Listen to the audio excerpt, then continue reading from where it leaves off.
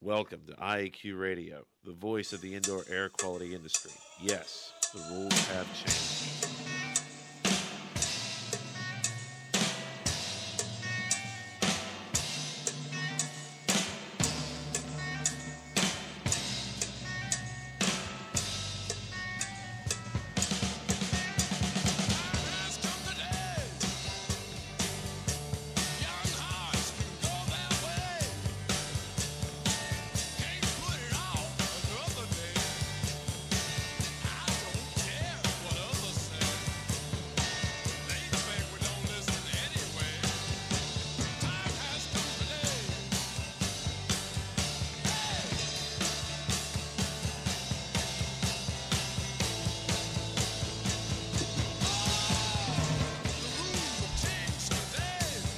Yes, the rules have changed. We're breaking all the rules here. Good day wherever you're listening from, and welcome to Indoor Air Quality Radio, IAQ Radio, for Friday, May 9th, 2008.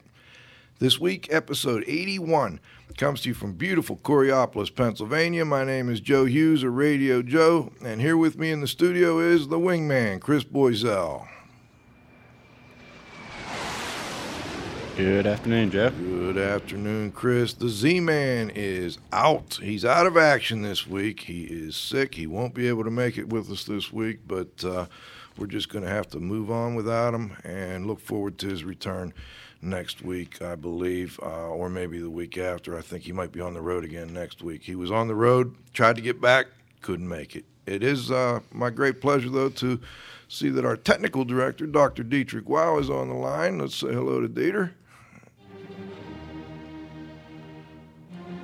Good afternoon, Dieter. How are you? Just fine. Good day, good afternoon in Pittsburgh, and I like that Beethoven in the background there. Right. It's always good. You know your cue. Well, we're going to bring you back That's in about halfway through, and then again at the end of the show, if that works for you. Okay. Today's segments include the Microband Trivia Question, and we've got Terry Brennan with Camrod and Associates. We are on a roll here, and we want to keep on rolling. We brought in another great guest this week. We will then take a little break at the midpoint and then come back at the end with the roundtable. We'll bring everybody in to round things up. We've been working on the www.iaqradio.com website, and we've been putting a new blog up every week after the show, adding new information every week. And we encourage listeners to go to iaqradio.com. Before we get started, we have to thank our sponsors, Microband Systems, the microbial management company at microbandsystems.com. Indoor Environment Connections, the newspaper for the IAQ industry. Subscriptions and advertising information available at ieconnections.com.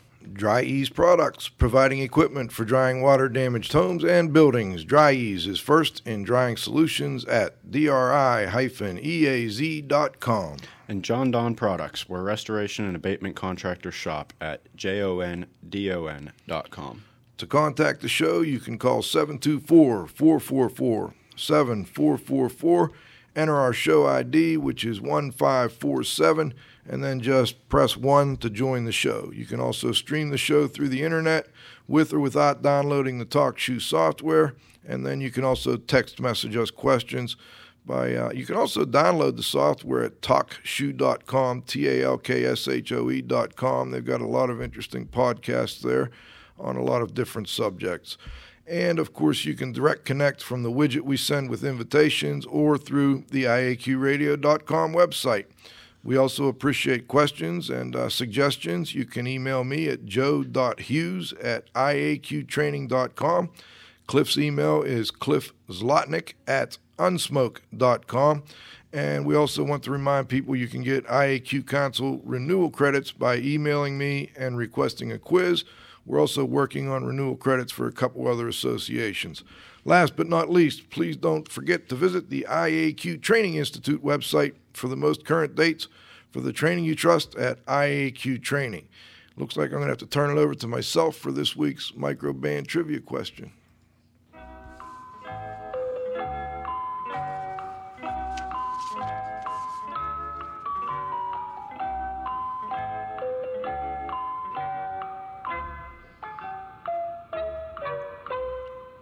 All right, Chris, looks like we've got a winner from last week, and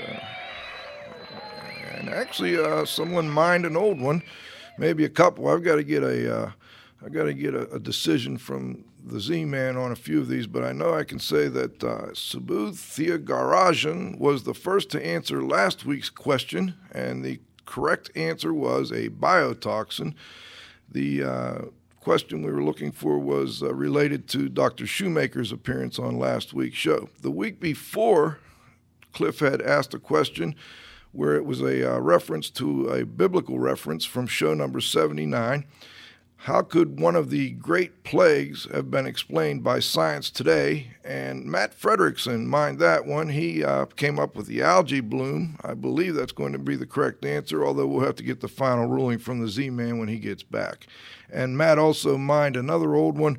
We'll have to have the Z-Man check that one out, and we will update the website. To answer the trivia question, go to the IAQradio.com website, click on trivia, and then you can answer the question there, and we will be sending out prizes to our two winners. And let's give Matt a little incentive here. If we get it today, we'll go with the 10 IAQ Radio Lucky Dollars maybe, and get him a good prize out for his efforts.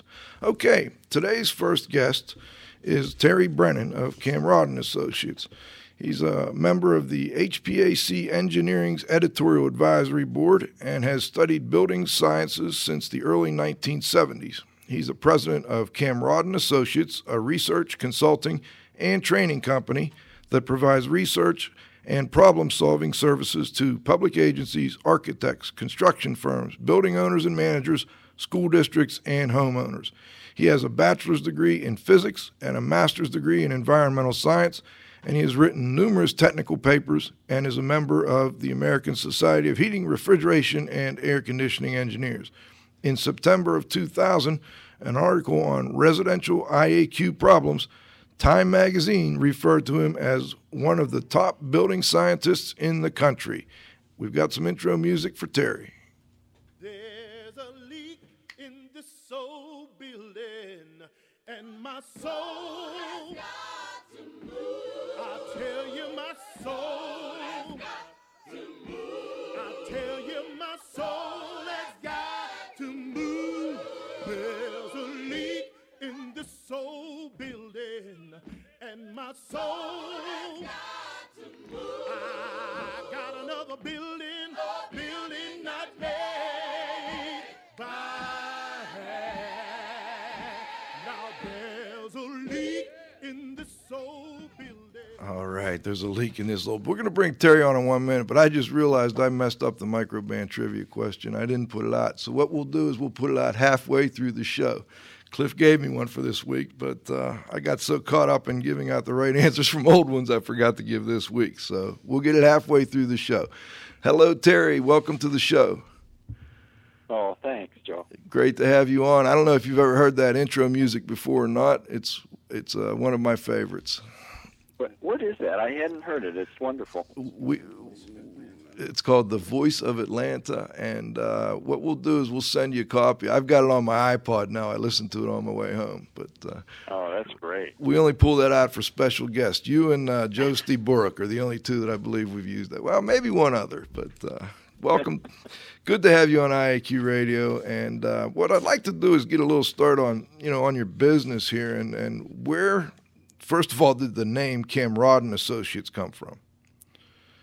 Well, it's actually the name of a tiny little crossroads in central New York that was named by apparently a great-great-great-grandfather of mine, who was a Welsh stonemason who came over to build locks on the Erie Canal. Wow. The name is from a Welsh word that means the Fellowship of Welsh. That's interesting. So you have a long family history up there in the New York area. We were talking before the show. You're out of Westmoreland, New York? Yes. And your family's been there for many years, it sounds like. Yeah. On my mother's side, apparently, we go back to the rowdy Dutch Huguenots who settled New Amsterdam in the early 1600s. Interesting. Now, you have a degree in physics and mathematics, and you've been in the indoor air quality business since way back in 1985. What got you into the indoor air quality business? The oil embargo of the 1970s. Kind of did it. Okay. I got interested in the 70s in environmental studies. Actually, when I was still even training in physics, I became interested in environmental sciences. And when the oil embargo happened, and suddenly we were talking about, hey, energy to heat buildings and the environmental impacts of that energy, I thought, well, hey, I grew up in a building family. I know something about physics. I could probably design and build houses that don't use much energy. And when you start doing that, you make them really airtight. And if you haven't thought about the ventilation, you'll find yourself fixing problems pretty quick. Okay, Dr. Wow will love hearing that one. He's been preaching ventilation for years here. We've got the school, the Church of Building Sciences, and Dr. Wow's the Church of Ventilation. In a speaker bio for Building Energy 06, you were referred to as the Abbie Hoffman of building science. Why is that? I don't know. Cliff sent that question in. I'm not sure exactly what the reason behind it was, but apparently you were here in Pittsburgh at the recent, I think it was the ACI, or no, this was an 06. Yeah. Okay. And, yeah, I was down there. And I somebody just asked me about that, and they said, hey, did you know that you're the Abbie Hoffman of building science? And I said, no, I didn't know that. I guess it goes back to the fact that you've been involved in this, in this industry as a pioneer and for many, many years. And I understand you started, in looking at your CV, you did a lot of radon early on. Can you tell us a little bit about how you got involved in that? Oh, yeah. The radon work I got involved in, I was working as part of the field team on a research project that the New York State Energy Research and Development Authority funded back in like 1982, 1983. And the project was to find 60 houses and do blower door testing on them, see how airtight they were, and monitor a number of indoor air contaminant levels, and also we did a bunch of tracer gas testing and to see what the ventilation rates were actually, and I had been hired to do analysis on the ventilation data, and it turned out that something like 10 of the 60 houses that we studied had radon levels higher than 4 picocuries per liter, and the health physicist who'd made the radon measurements, once we found high levels, said, well, I don't know how to fix this stuff. Ask Terry. He's a builder and he's got a degree in physics. So you kind of fell into it, basically. Yeah. So it was accidental. I ended up taking some computer fans and making little depressurization systems for under the slab, and just blowing the air out the rim joist, and it worked. It worked great. Now this was back in, you're saying, the mid to early 80s. This is 1982, 1983. When was that 4 picocuries per liter? When was that established? Apparently back then, I don't recall it being that early, but when did it come into a regulatory? Back then, ASHRAE in the ASHRAE 62. What would it have been back then? 62 what? Or in the ASHRAE ventilation standard. My recollection is ASHRAE was suggesting 2 picocuries per liter, and the Department of Energy out in Colorado, in the mining tailing houses out there, they had established an action level of 5 picocuries per liter, and those were the only 2 things in the literature back then. So in the U.S. anyway. Do you know off the top No. of your head when EPA came in with the 4? I think that was right around 84 or so. It's my recollection, but my memory is a whole lot like hippos rising from murky swamps these days. So I can understand. Well, let's go back to a more recent project, because I found this was really an interesting project to me. I don't know how many people have had a chance to do indoor air quality or building science investigations in a banana ripening and I guess it's a banana ripening facility. Can you tell us a little bit about banana ripening room and what was happening there, why they had you there, and what you were doing? Well, that was pretty. It is kind of interesting. We've been thinking about air tightening buildings for a long time, but when we got a call to go and see about air sealing a banana ripening room, we discovered that they were already really airtight, and they wanted to make them even more airtight. So we did some pressure testing on them to see how airtight they were and to help find the leaks. And the reason they wanted to make them the reason they make them airtight to begin with is they pick and ship these things when they're green. So they don't undergo damage, and they have a longer shelf life. Once they can stay on the supermarket shelf longer and have a better chance of getting blocked.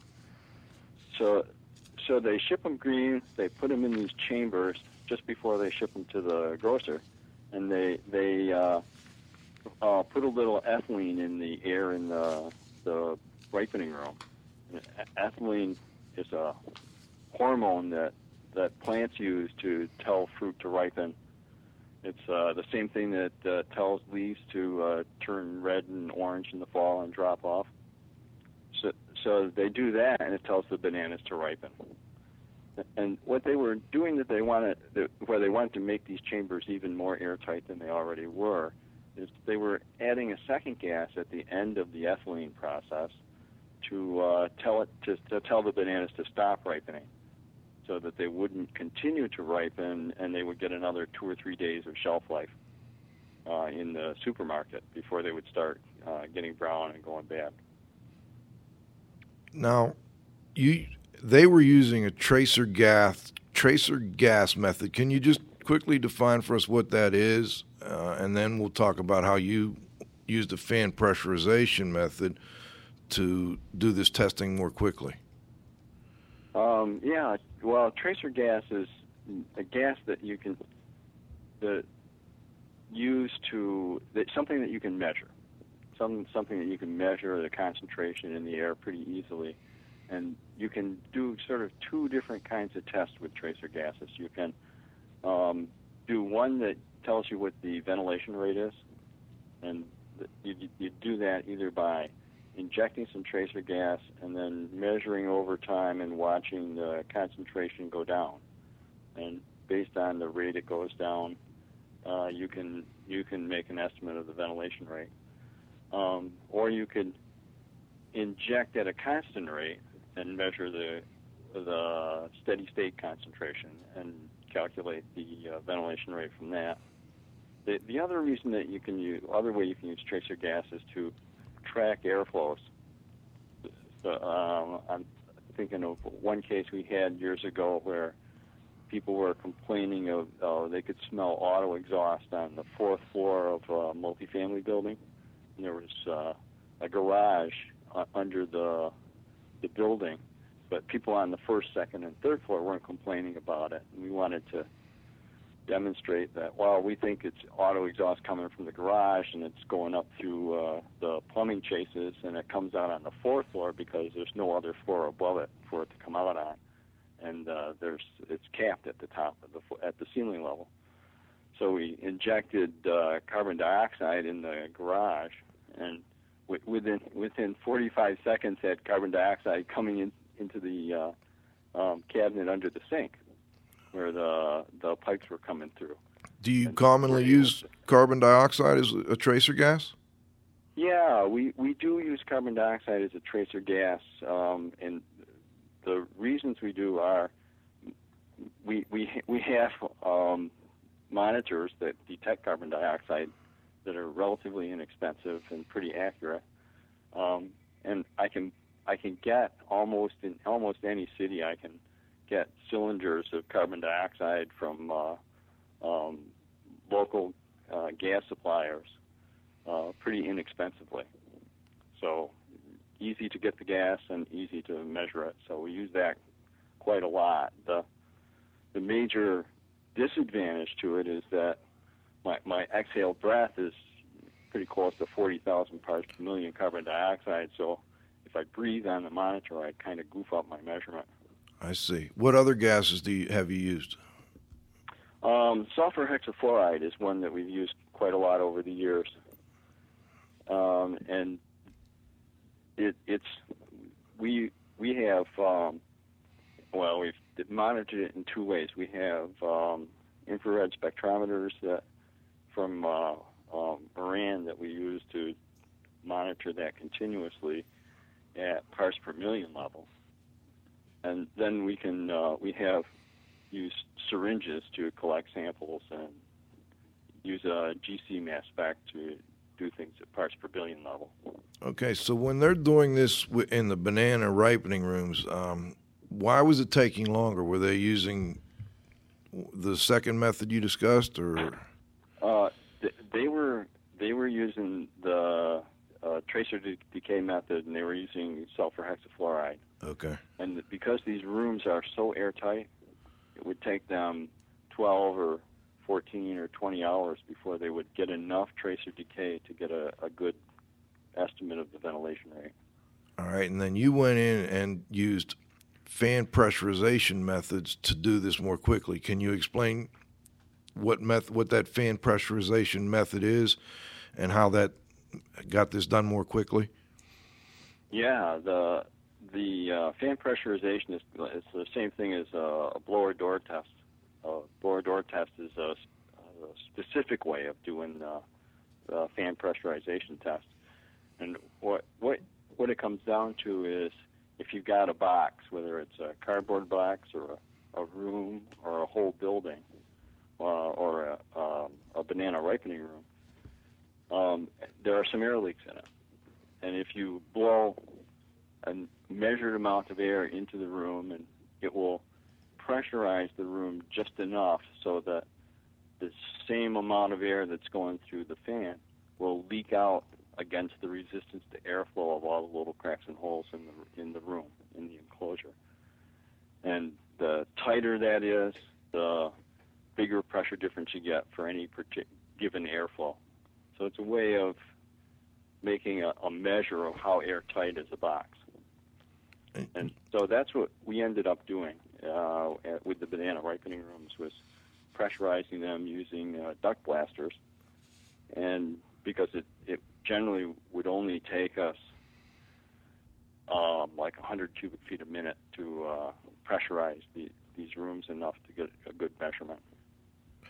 Okay, so you weren't using a blower door, you were using a duct blaster in this case. Yeah, we were using the duct blaster because we could get lower measured airflows, and that's what we needed, was a pretty low airflow. I see. And you were able to, how quickly were you able to do the testing then? Oh, you can do the testing in about 20 minutes. Excellent. Now, I just wanted to review that because a lot of the other work you do revolves around, fan pressurization, blower door test, tracer gas method. So I wanted to get the background down, and I thought the banana ripening room, even, we could be doing the same thing in any number of types of structures or enclosures. So wanted to get the background information down first. The other thing that I wanted to ask you about is that, in going through your CV, it appears you're using a lot of computer modeling programs as a part of your building investigations and design. Can you tell us a little bit about what programs you're using and how well they're working for you? Oh, yeah, sure. Probably the computer programs that people could get that are the most useful are Contam, which you can get from National Institute of Science and Technology, and it's a little program you can draw right on the screen. It's like a little drawing program. You can draw rooms and wall cavities and chases and ductwork and fans and build up an airflow model of a building or parts of a building, and do calculations to figure out what pressure differences you'll have and what airflows you'll have, say, between a room and the wall cavity and the return plenum and the airflow going through the ductwork. That turns out to be a very useful program both in design and in trying to figure out how to solve a crazy airflow problem in a building, an existing building. What was the name of that again, Terry? It's CONTAM. I can't remember what it stands for something, but I don't remember what it is. Is that CONTAM? CONTAM, as in contaminant. Got it. Okay.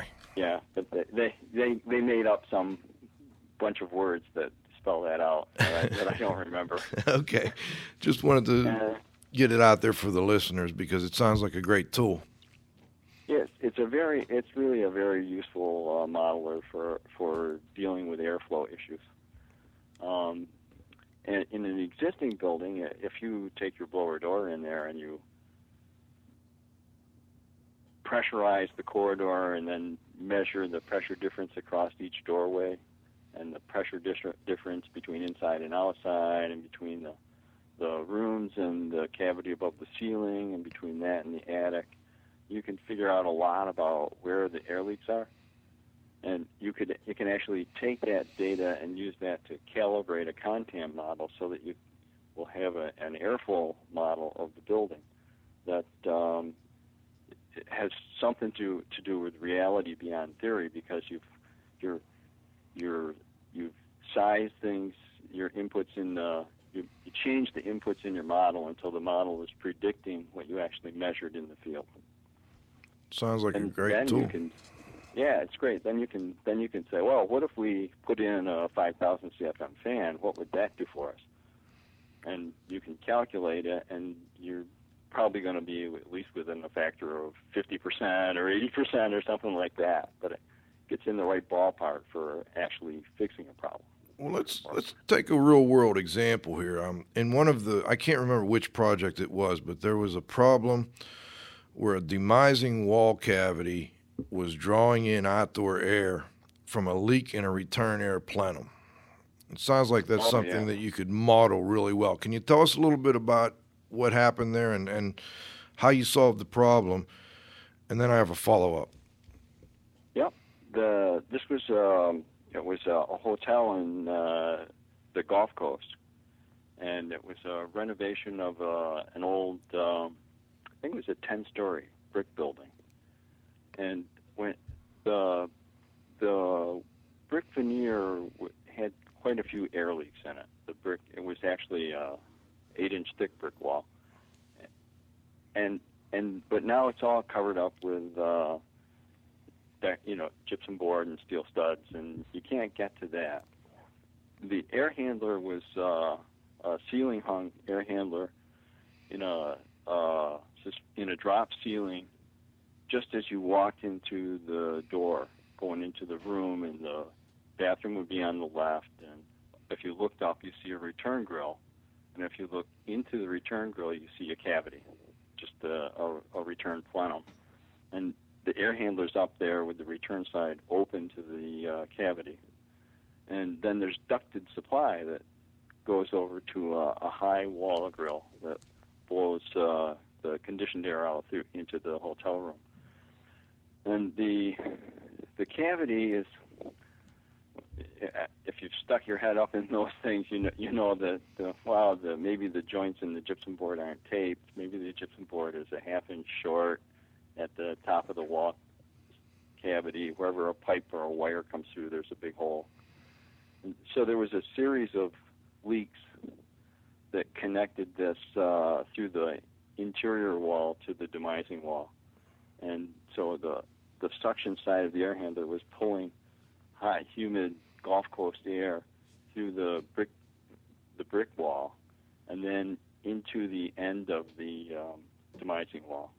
And the demising wall had vinyl wallpaper on it, so we're dragging hot, humid air across the back of gypsum board that's been chilled by the air conditioner and has a vapor barrier on the cold side. So that all just grew mold in that wall cavity. Perfect scenario for mold. All right. So Yeah. now you've got, you can either fix it the right way. Well, I shouldn't say the right way. You've got a couple options to fix this, right? What would be the worst case fix for this problem? Well, what ended up happening on a number of the floors was the rooms were gutted. And it's because the mold growth was so heavy in the wall cavities that it was not something that any of us wanted to try and save. But then there were other parts of the hotel, other floors of the hotel where we had musty odor, but we didn't have heavy mold growth. If we felt the wallpaper for a lot of times you can feel the colonies under the wallpaper when you're getting that. And if we would take a razor blade and peel back some of the wallpaper, we wouldn't see that particular problem very strongly. In those cases, what we did, and actually what we did we did this in the rooms that were gutted too when we put them back together. We took a 4-inch duct and we ran it from the supply of the air conditioner into the demising wall and sealed it in there so that we were getting about 50 cubic feet a minute of air that had been dehumidified by the air conditioner, blown into the demising walls. And when that was happening, we'd be drying out the demising wall and preventing the intake of air, reducing the amount of air that would be coming in. Plus, we air sealed all the holes in the return plenum. So it was a combination of, well, let's stop as much of the air being sucked out of the demising wall as possible by the return, and let's blow some dry air in there and dry things out.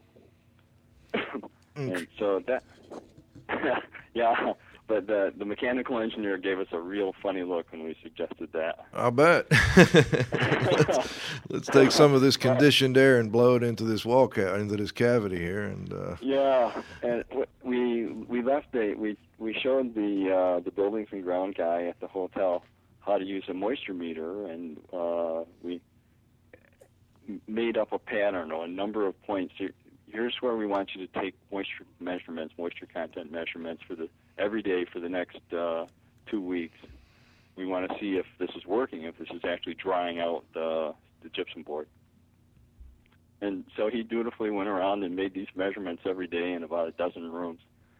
And and sure enough, we could see that the moisture content was starting to come down. And then he called and he said, "We're getting little insects all over in all the rooms where we're doing this." And I said, "Whoa, cool! Could you send one up to me?" So they bought some. I'm glad you brought that up. Okay. And they sent them up to me, and it turned out to be book lice, which are these little insects that are, maybe a 1/16 of an inch long, and they're mold eaters. They eat mold. They call them book lice because libraries so frequently get a little penicillium or aspergillus or one of those kinds of molds growing in the binding. Okay. On the glue layer, and so they are associated with libraries. And when I saw that that's what they were, I knew that we were drying things out because these are migrants looking for a better place to live. Interesting. So you were drying out their food source, and they were going and looking for another food source, and that's why they were finding them throughout the rooms. Yeah. So they were like, "Okay, let's go to America, boys." So how do you stop that problem now? Well, that was self-correcting. That lasted about. I told them just clean them up; they'll be gone in a few days, and within a week they'd stop seeing them. Excellent. Now, before we go to the break, you kind of led into another issue that I want to touch on, and that's one of your areas of expertise, and that is on moisture dynamics. You do a lot of moisture dynamics seminars around the country, and I'm curious, what are the most common misconceptions indoor environmental quality practitioners in particular? I'm not worried about building owners. We know what their misconceptions are. But what are the misconceptions that IEQ practitioners have about moisture dynamics? Oh, boy, probably the thing that's least understood about moisture dynamics is when the phase change between water vapor and either in liquid water or if the climate's cold enough, frost. Those are funny counterintuitive dynamics sometimes, and it's easy to not understand what's going on with those. So that phase change is a tough issue, and I know we don't have time to go into detail about it, but could you give listeners a tip on where to learn more about that?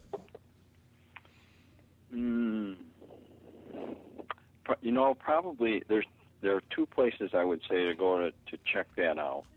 One is Bill Rose's book for architects about water in buildings, and the other is John Straub's and Eric Burnett's book, Building Science for Building Enclosures.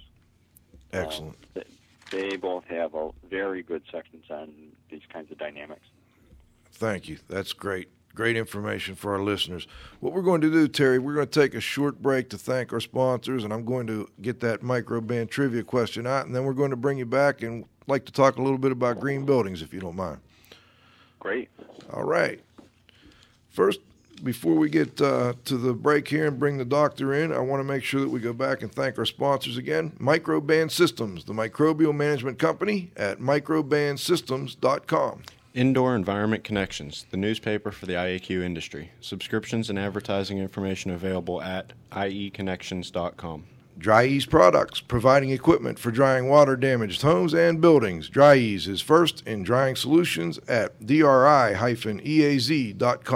And John Don Products, we're restoration and abatement contractor shop at jondon.com. Okay, thank you, Wingman. Let's get to the microban trivia question for today. This will be for May 9th, 2008. You can answer it on our website. Today's trivia question is, which former star of the TV show Mork and Mindy sued TV home improvement guru Bob Vila over construction defects? Cliff always finds some interesting questions that really match up with what we're talking about. Which former star of the TV show Mork and Mindy sued TV home improvement guru Bob Vila over construction defects? I don't know the answer on that one, so we will find out. All right, let's bring our technical director, Dr. Dieter, in here for a moment. Did you unmute? Oh, You yes, are on, thank Dieter. you. You're cued in, and we've also got Terry unmuted again. I just wanted to check, see if you had any comments or questions. Oh, absolutely. I'm going to get you a CD from Beethoven, and that you have something to listen to when you drive home. All right. But anyway, Terry, I think, touched on two things which were and still are very dear to me. And one of them is really ventilation, and the other one is tracer gas measurements. I taught ventilation, I don't know for how long, maybe 30 years at the University of Pittsburgh, in the School of Engineering and the Graduate School of Public Health. And I did quite a bit of tracer gas measurement, and I took, and everybody is going to be up in arms about that, I tried sulfur hexafluoride, and I tell you one thing, it has a bad, a bad manager, because SF6, that's what it is. It's an incredibly stable molecule, and it's one of the worst greenhouse gases we have.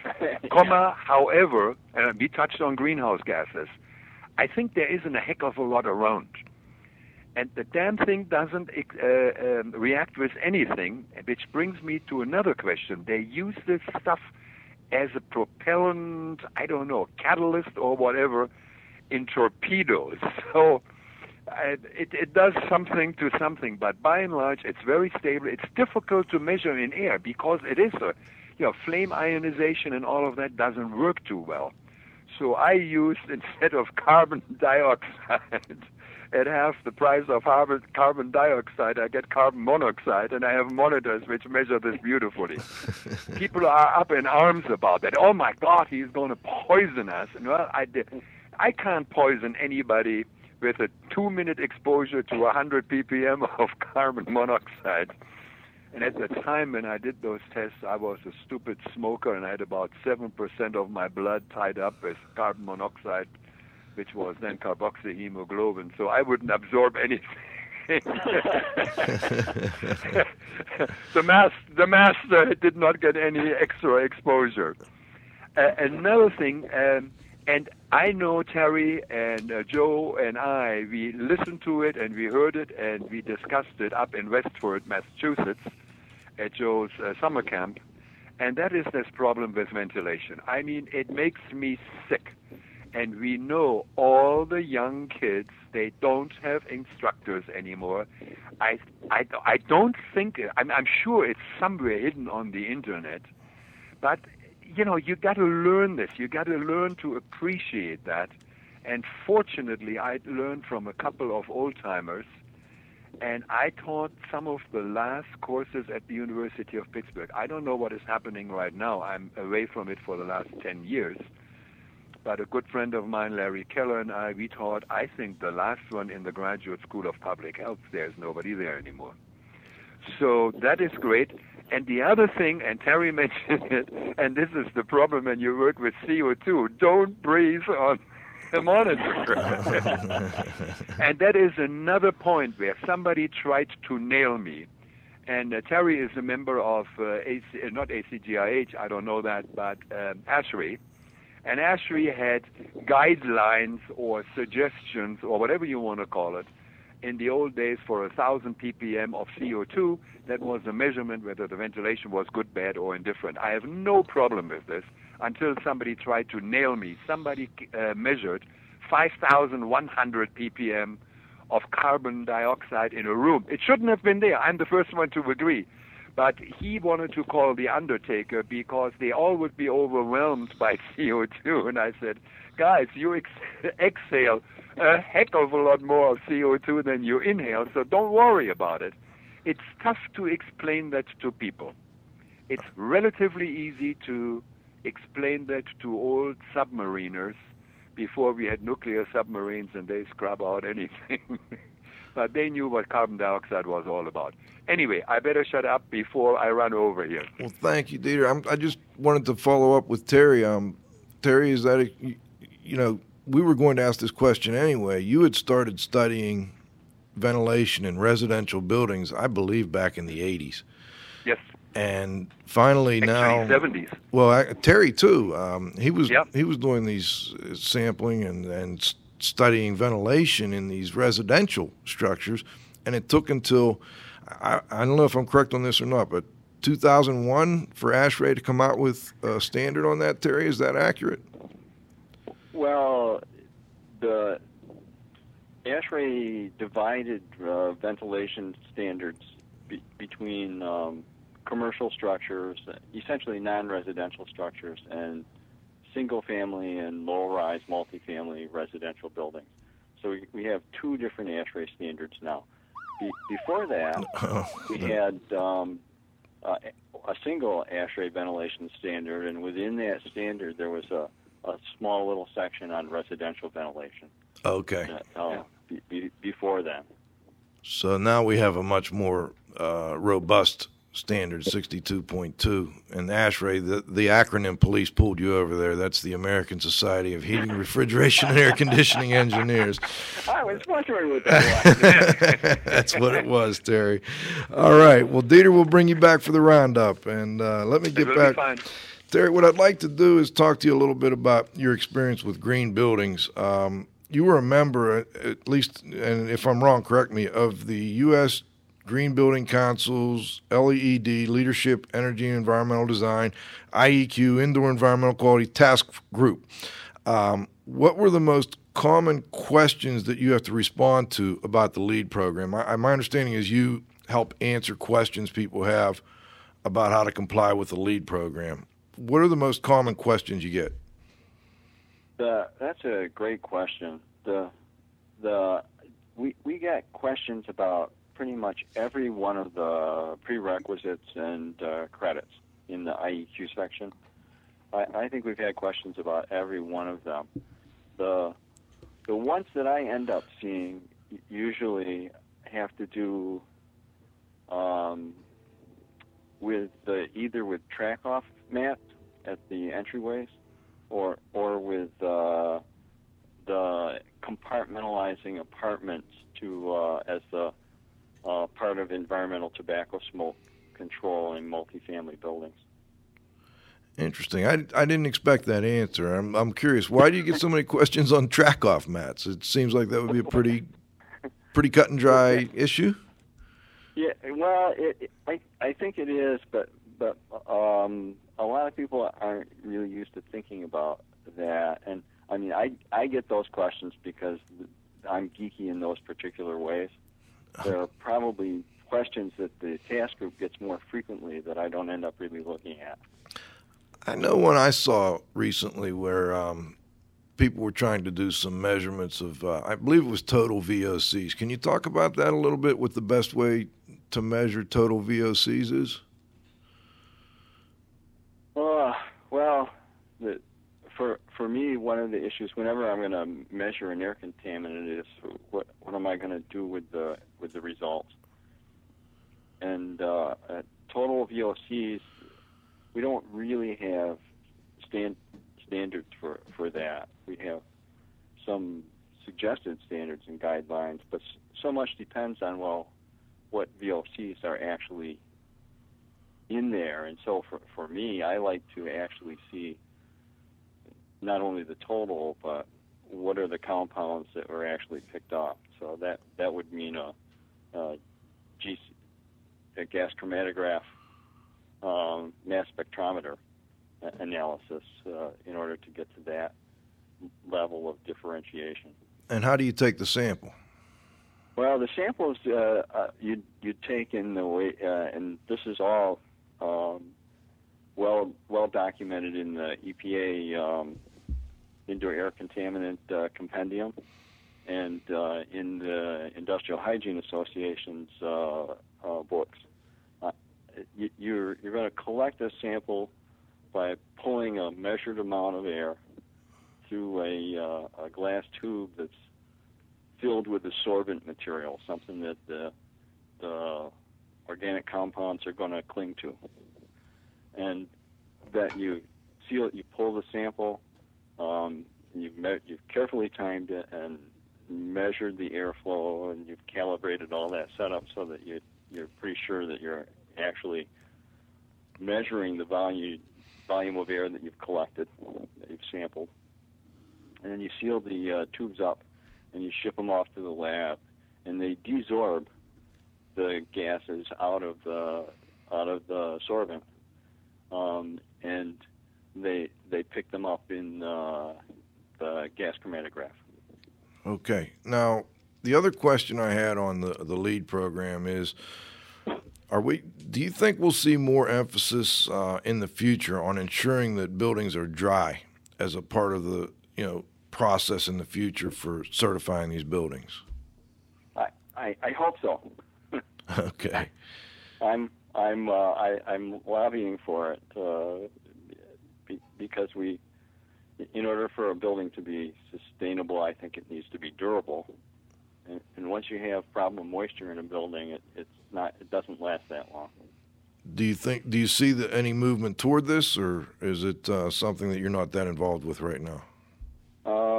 Well, right now is actually a good time for folks involved with the U.S. Green Building Council's programs to be thinking about this, because over the last several years, the programs have been focused on maintaining consistency between their LEED for new buildings, LEED for existing buildings, LEED interiors, LEED residential, so that these various programs all work well together with the same requirements.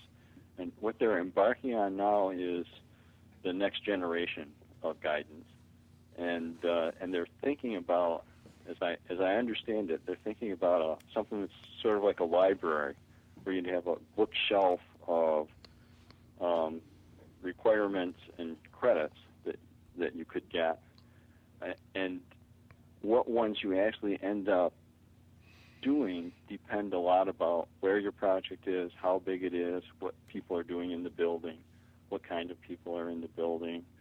So it would be a conditional set of requirements and credits that you could get.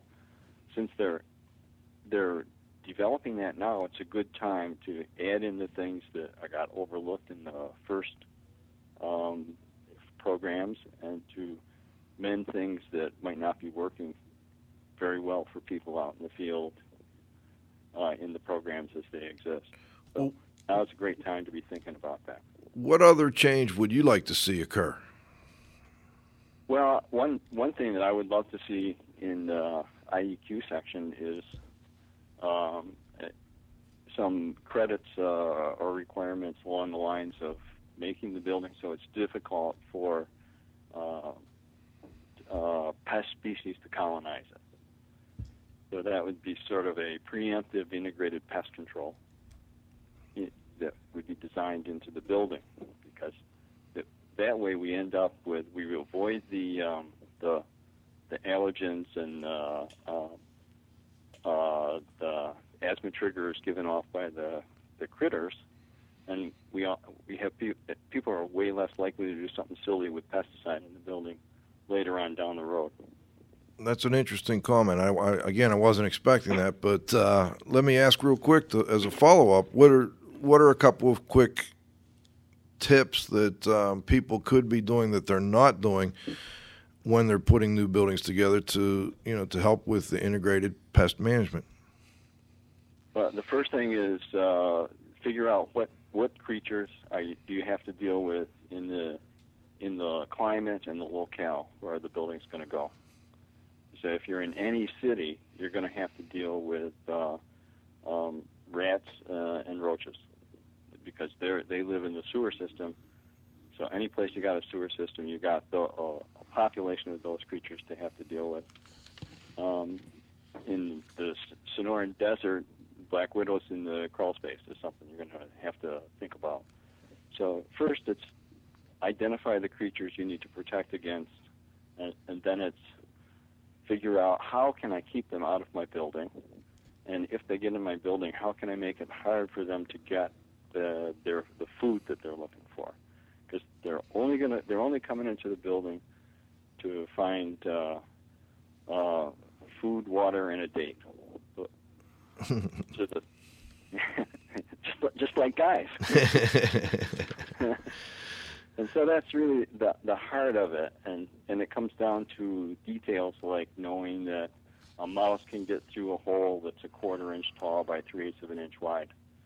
And so any hole that I'm going to seal bigger than that, I need to seal it with material that a mouse won't want to chew through.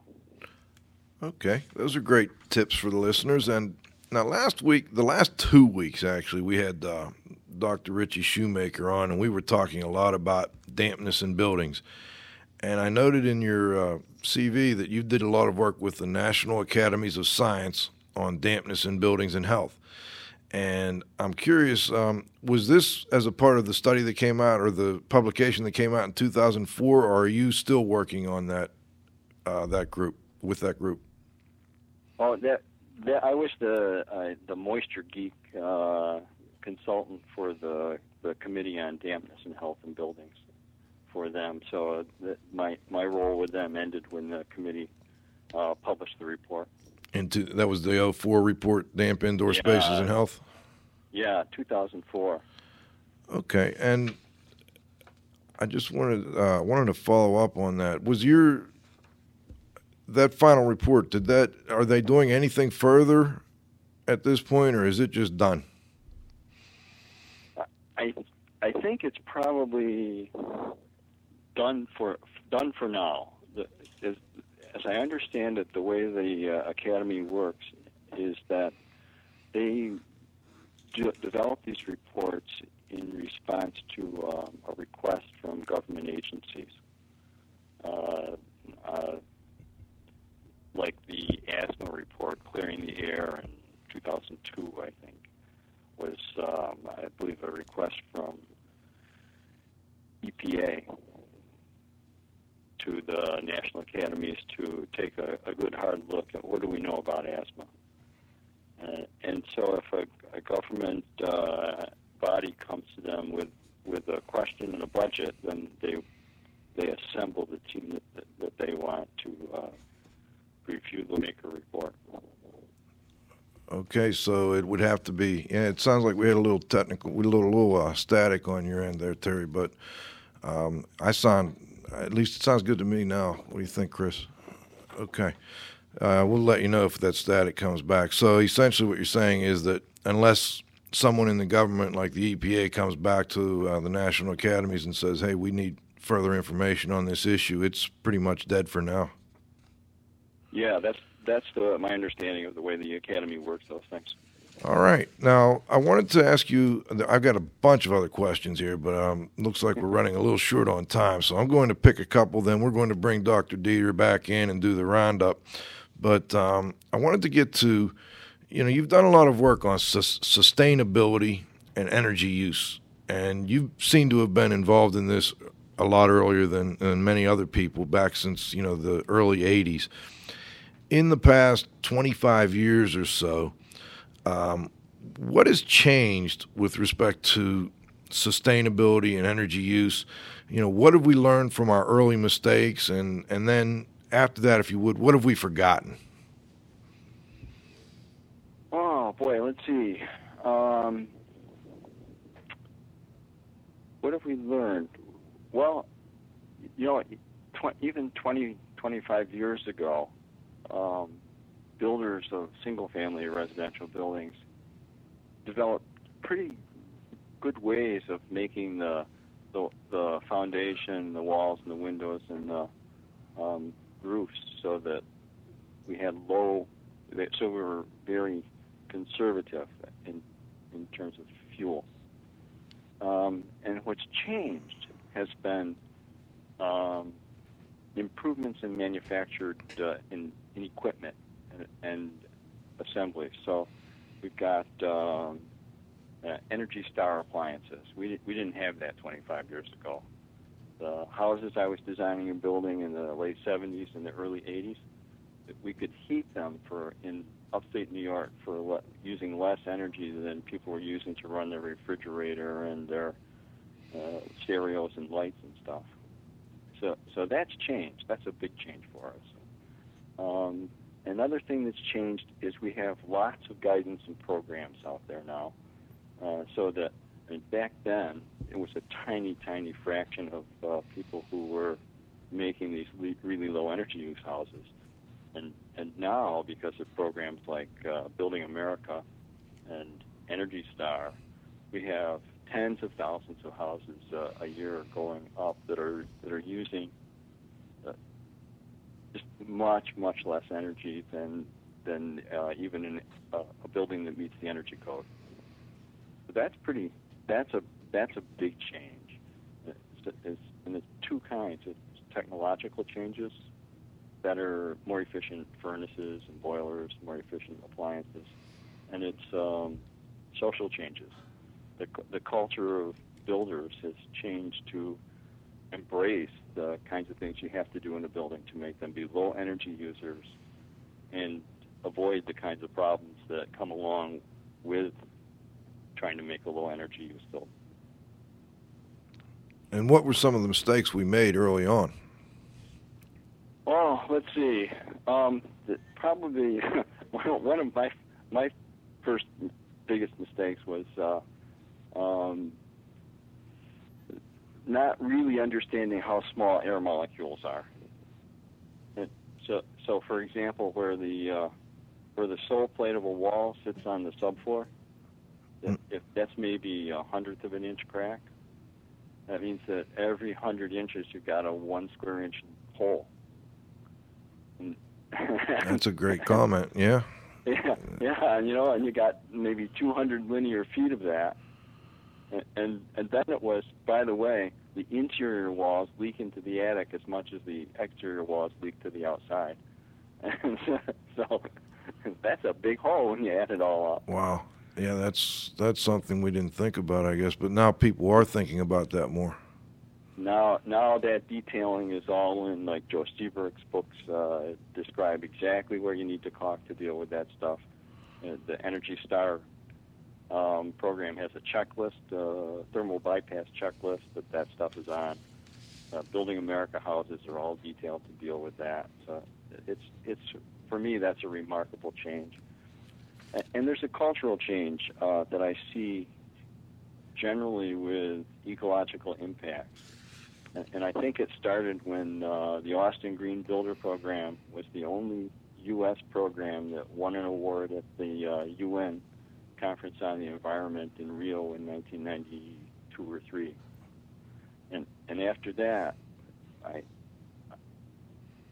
it's just been sort of a slow, steady growth to the point now where it's part of the daily language of all of us here in America. That we're having a big environmental impact, and we want to cut that down. I wanted to get one question that Cliff had written up, and that was which of your theories or opinions do your building science colleagues consider to be the most controversial?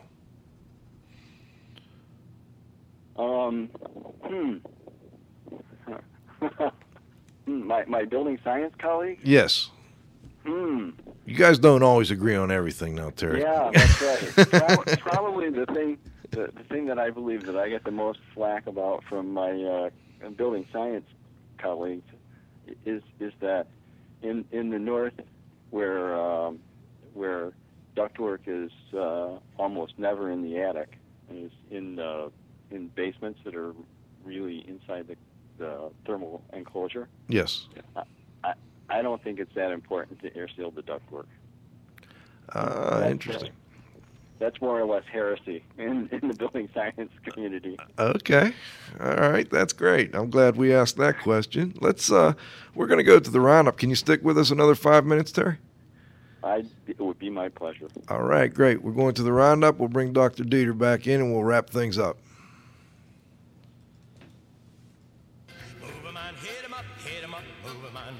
Hit 'em up, rawhide.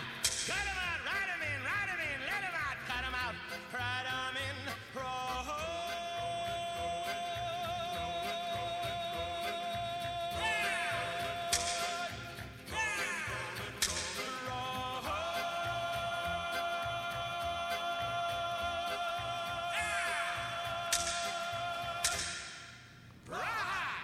All right. Thank you, Chris. We got you back on the line, Dr. Dieter. Yes, Joe. Good afternoon by now in Pittsburgh. Yes, sir. And we should also still have Terry on the line. It's just the three of us this week, Dieter, so I'm going to go to you first and see if you have anything you wanted to add or any other questions you wanted to ask. Do you have time for another hour or so? Well, we've got to bring Terry back. I try to make that very, very brief. I know there's a time constraint.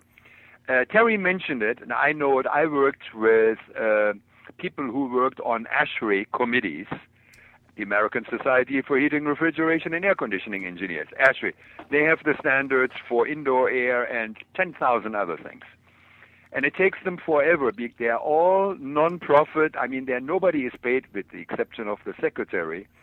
And for these guys, and most of these committees with whom I worked years ago, there are 20, 25 people, and it's incredibly tough to get those all together on a regular basis.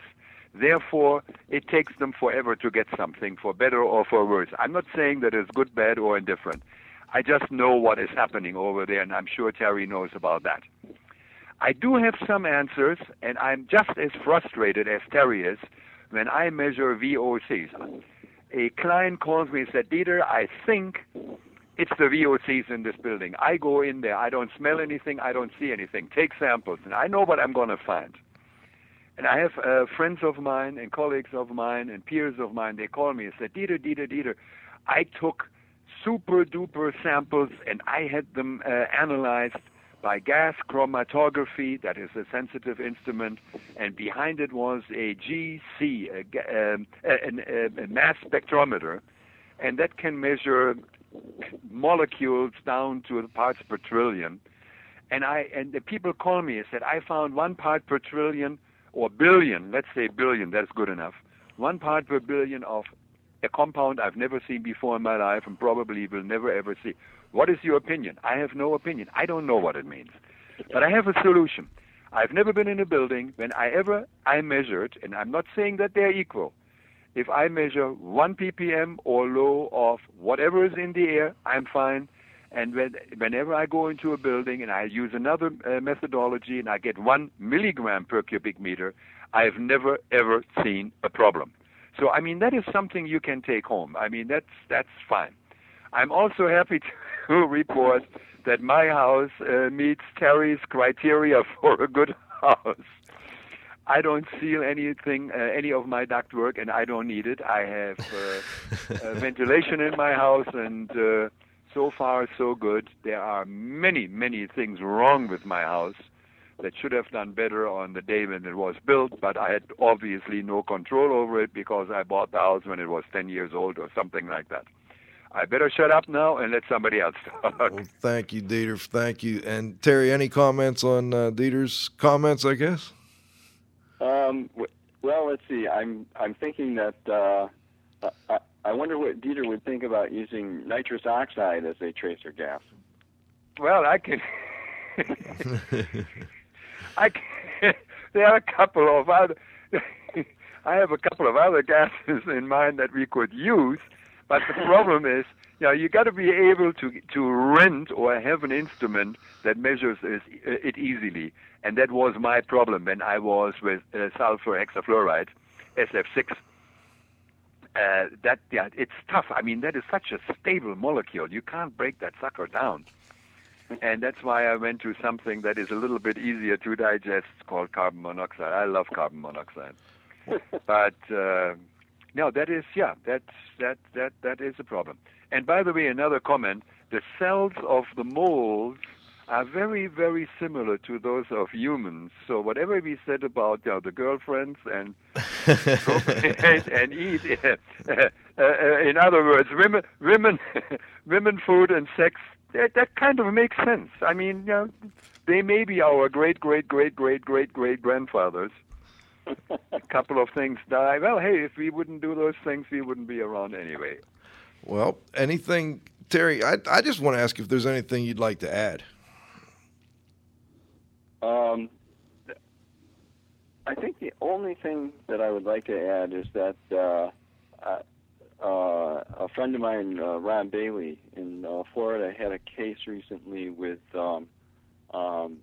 just a lot of formaldehyde being emitted from a beautiful 11-ply maple plywood, and we're not sure where the product originated, but it ended up in high-end cabinetry with very, very high levels in the rooms of the building it was in. And this it puts me in mind of, over the years, I periodically have a case where something is manufactured outside the U.S. or Europe, and maybe it's got a high lead content, like we had PVC mini blinds there in the mid-'90s that had high lead content in them. And so we periodically end up with a material that slips in like that. And this looks like maybe it's one that might be doing that now. So formaldehyde might be something that we haven't thought a lot about over the last 10 years or so, but maybe that might be something to be thinking about again with materials coming in. What was the solution on that project? I believe everything got torn out. Tear it out. Remove it and replace it, huh?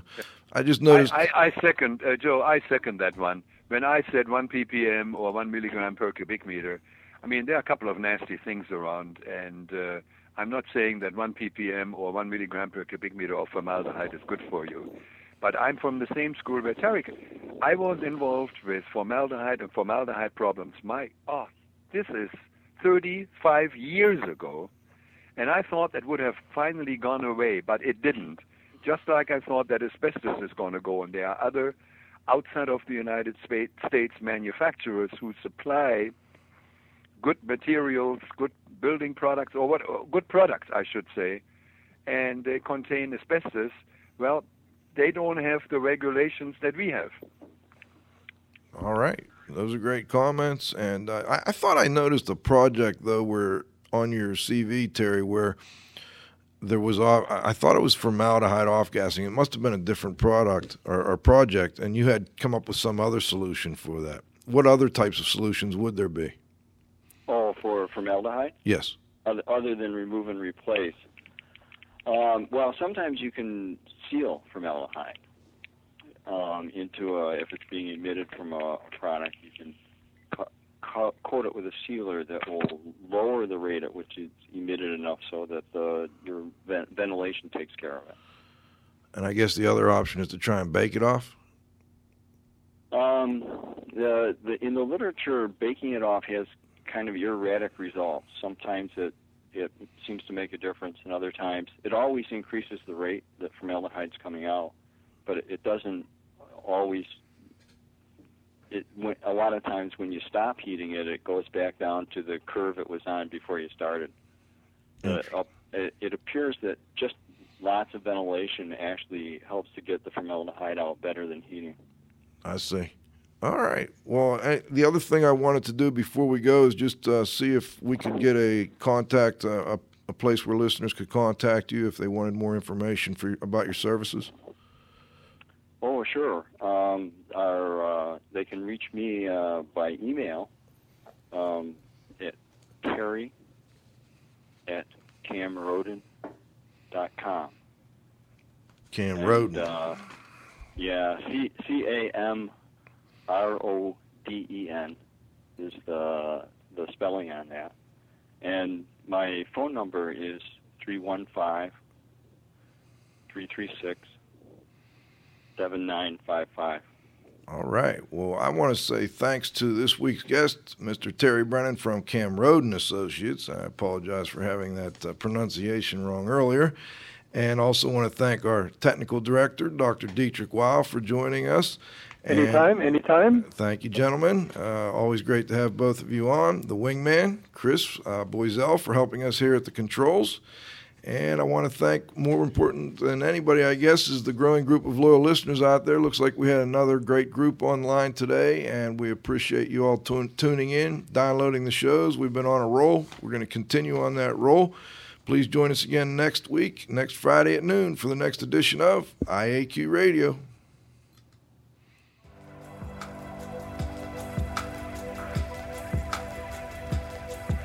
This has been another IAQ Radio production.